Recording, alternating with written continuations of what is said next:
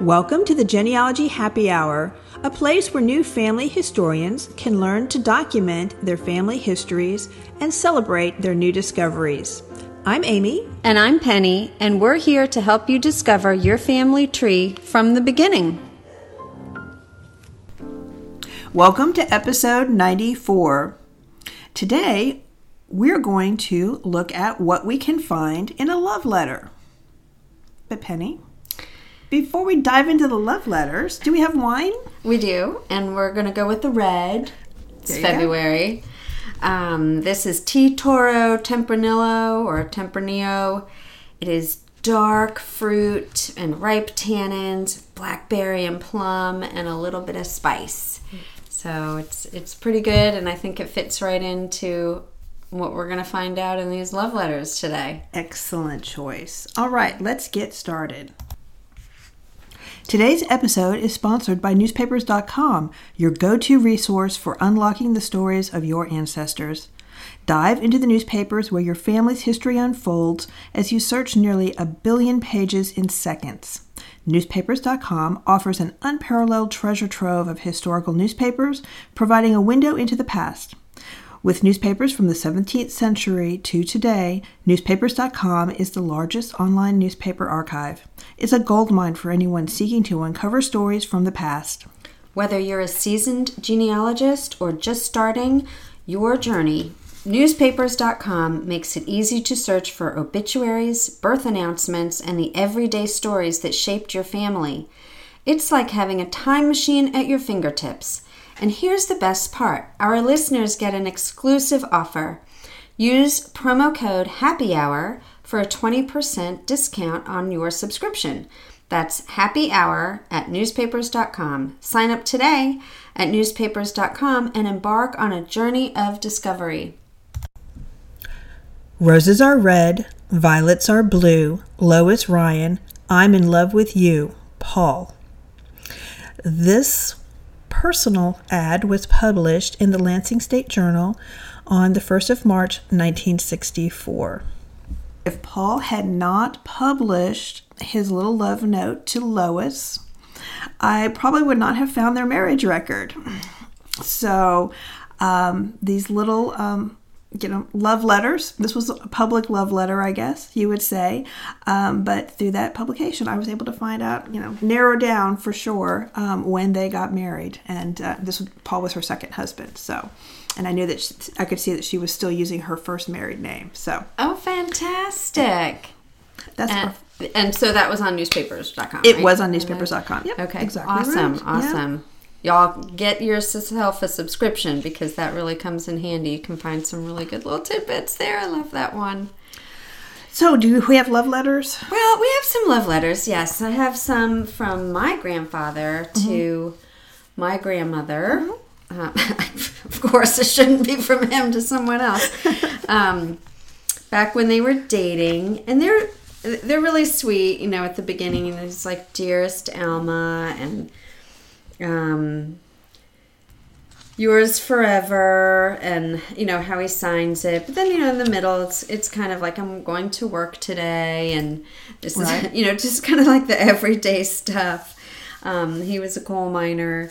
Were they already married when he wrote this? No, this was right before they were married, and he would write to her, and I have to do a little bit more research on some of the names in here. He's just like, please come to Mrs. White so I can see you for a few hours on Saturday. So who's Mrs. White? Who is Mrs. White? We have to find out who Mrs. White is.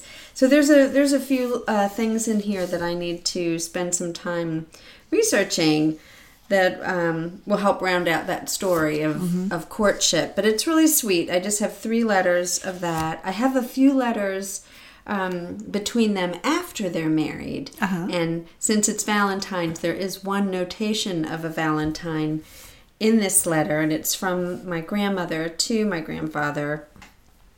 It talks about my mom, and she says, Peggy received a Valentine from Leslie Mae Martin at Lookout, but didn't say anything about Elda. Well, it's time to go. That was the end of that information. But we're trying to remember, or I asked my mom, who's Leslie Mae Martin? She's like, okay, I know who Elda is, and I know her kids, but Leslie Mae. So we got to figure out who Leslie Mae Martin is. Who? That's not part of a love letter, but it had to do with Valentine's, so I thought I'd throw that in there. Cute. Yeah. But a lot of neat little tidbits in these letters, of like everyday life, what they were doing, what their feelings were like for each other at that beginning courtship. Yeah. Now, what year were those written? What year? So the earliest one was 37 or 36, and then the last one was 43. 43. Yeah.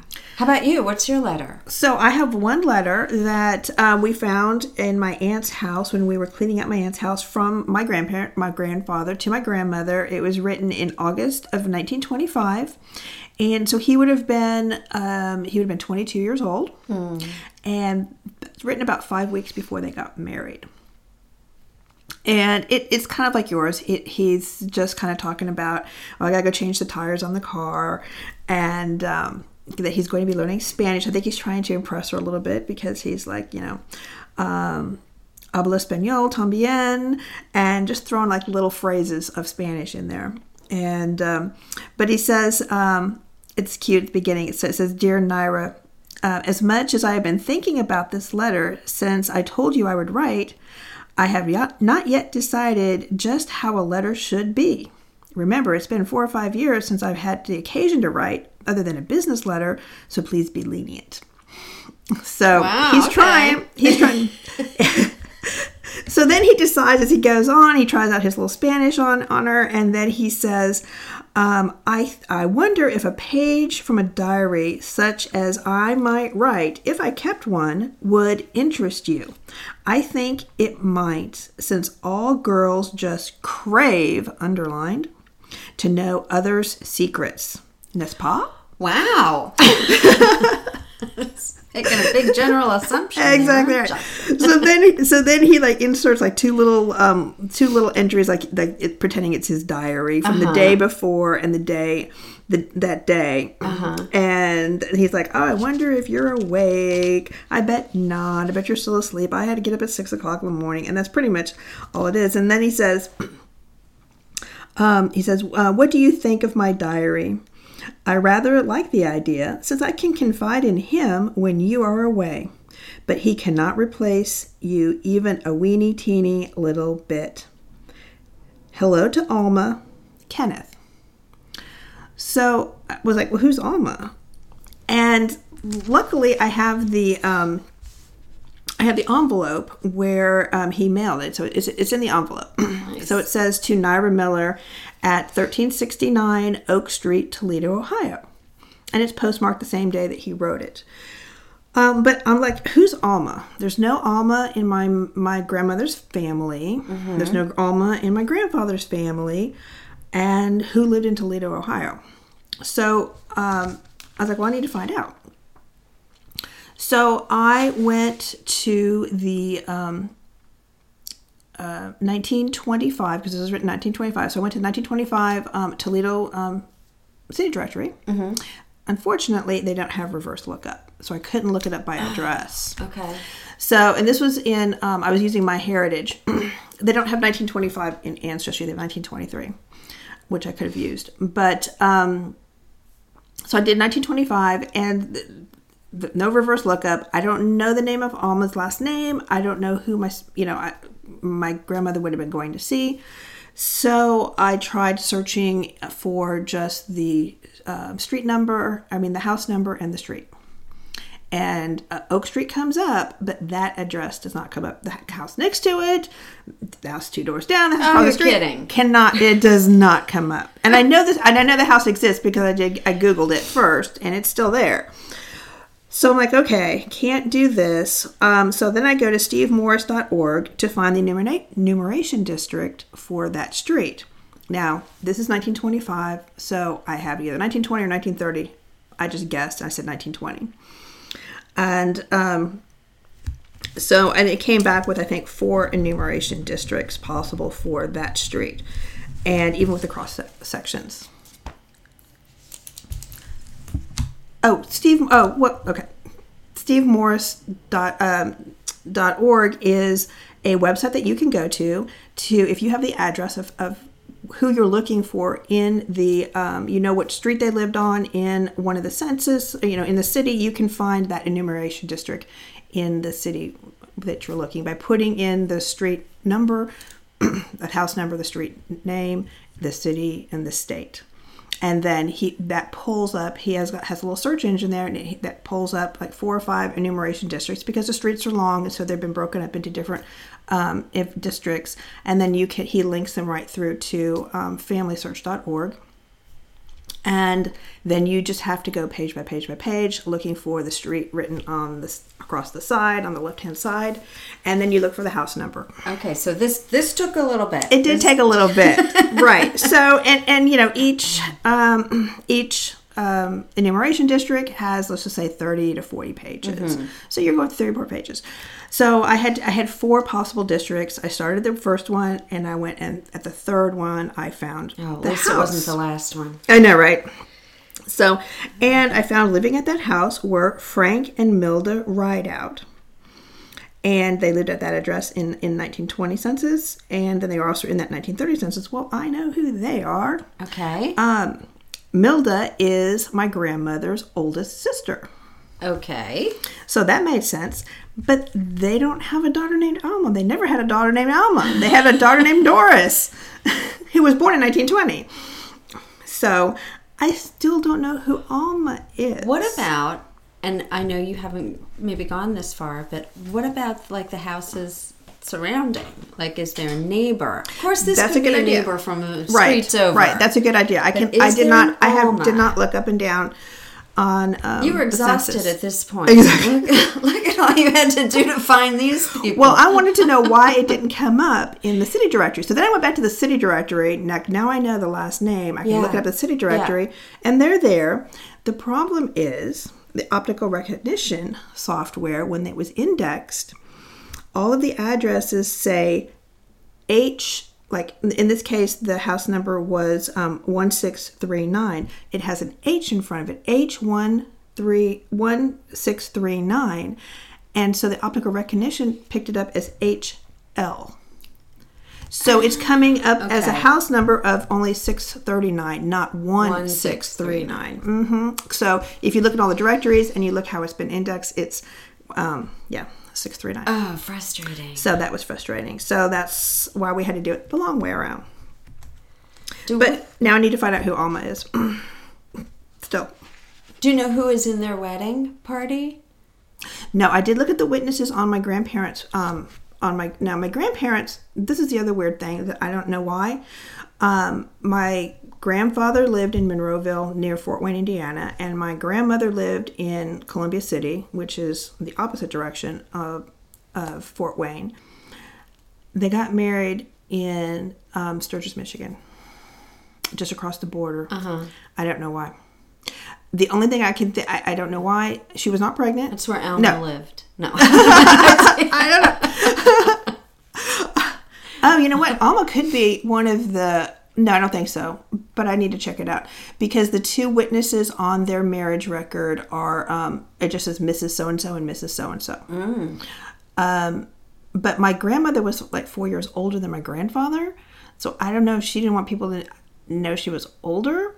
I have no idea why. Interesting. Because they did not have their first child. My aunt was not born until 5 years after they got married. That's interesting. So, yeah. I don't know. Anyway, so that's how I figured out at least who she was going to see. So she was going to see her oldest sister in Toledo. Yeah, and staying there. Yep. But I just had a thought, and I don't know why I didn't think of this before when we were talking about love letters and correspondence, that I've got these postcards to my great-grandmother from some guy back when she was in high school or just out of high school or something, and everybody in the family has looked at those, and I think I might have talked about them a long time ago. We're like, who is this person? You know, we have still not figured out who. Because she did not marry him. She did not marry him, and he is not the father of her kids. So we know that. But it's really funny. But it's cute. It's cute. All these little things we keep and have a secret. I mean, something into their lives that we're like, oh, wow. Well, something that does have to do with Valentine's Day that I just think it's adorable. My grandparents, the ones that wrote the letter to each other, my grandfather, he was an avid amateur photographer. And so he took a lot of pictures of his kids when they were real little, and he would submit them to the newspapers, especially if they had photo contests. Oh, wow. So we've got all of those. But if you go to newspapers.com, go to the Chicago Tribune on February 12th, 1939, page 107. Maybe we can put a link on our website.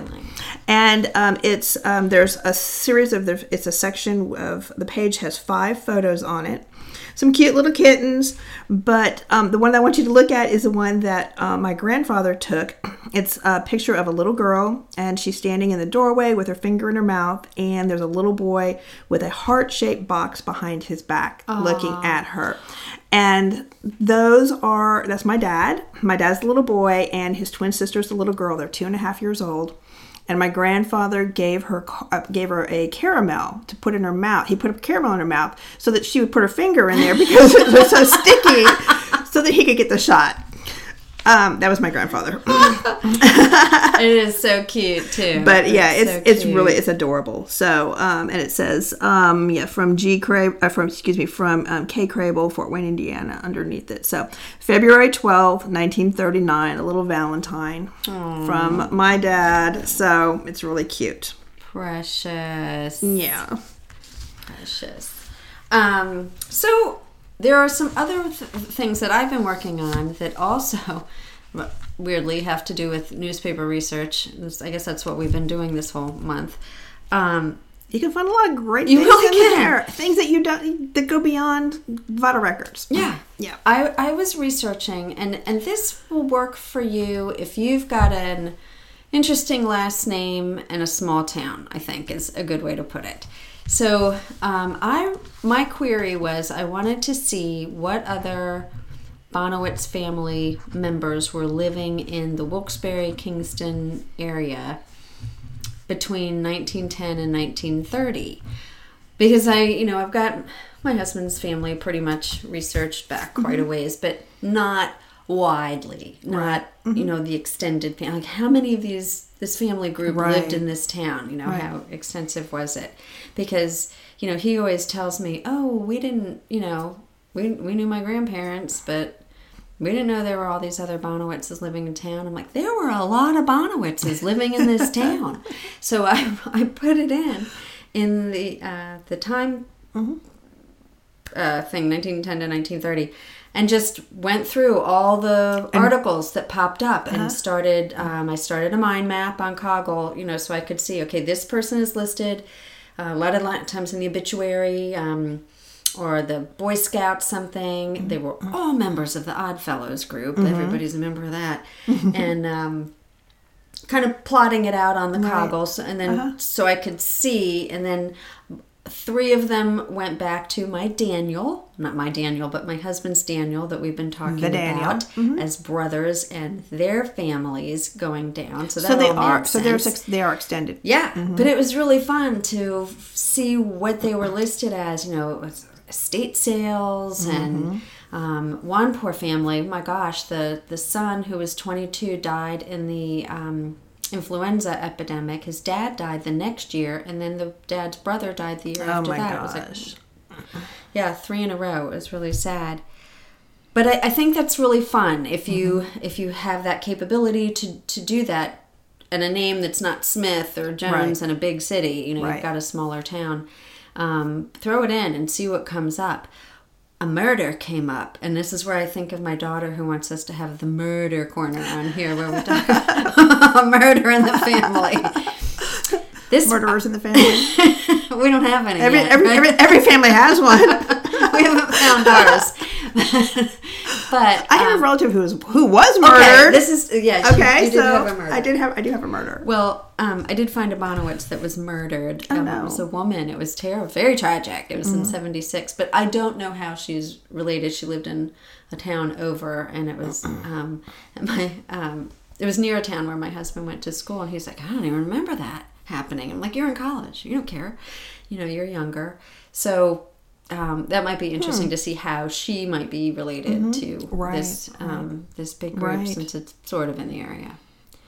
Yeah. Well, expanding the family out can help you sometimes because you may not be, how many times is it your ancestor had nothing written about them, but their brother had everything written about them, and you might get some information from that. So it's a good practice to do. Yeah.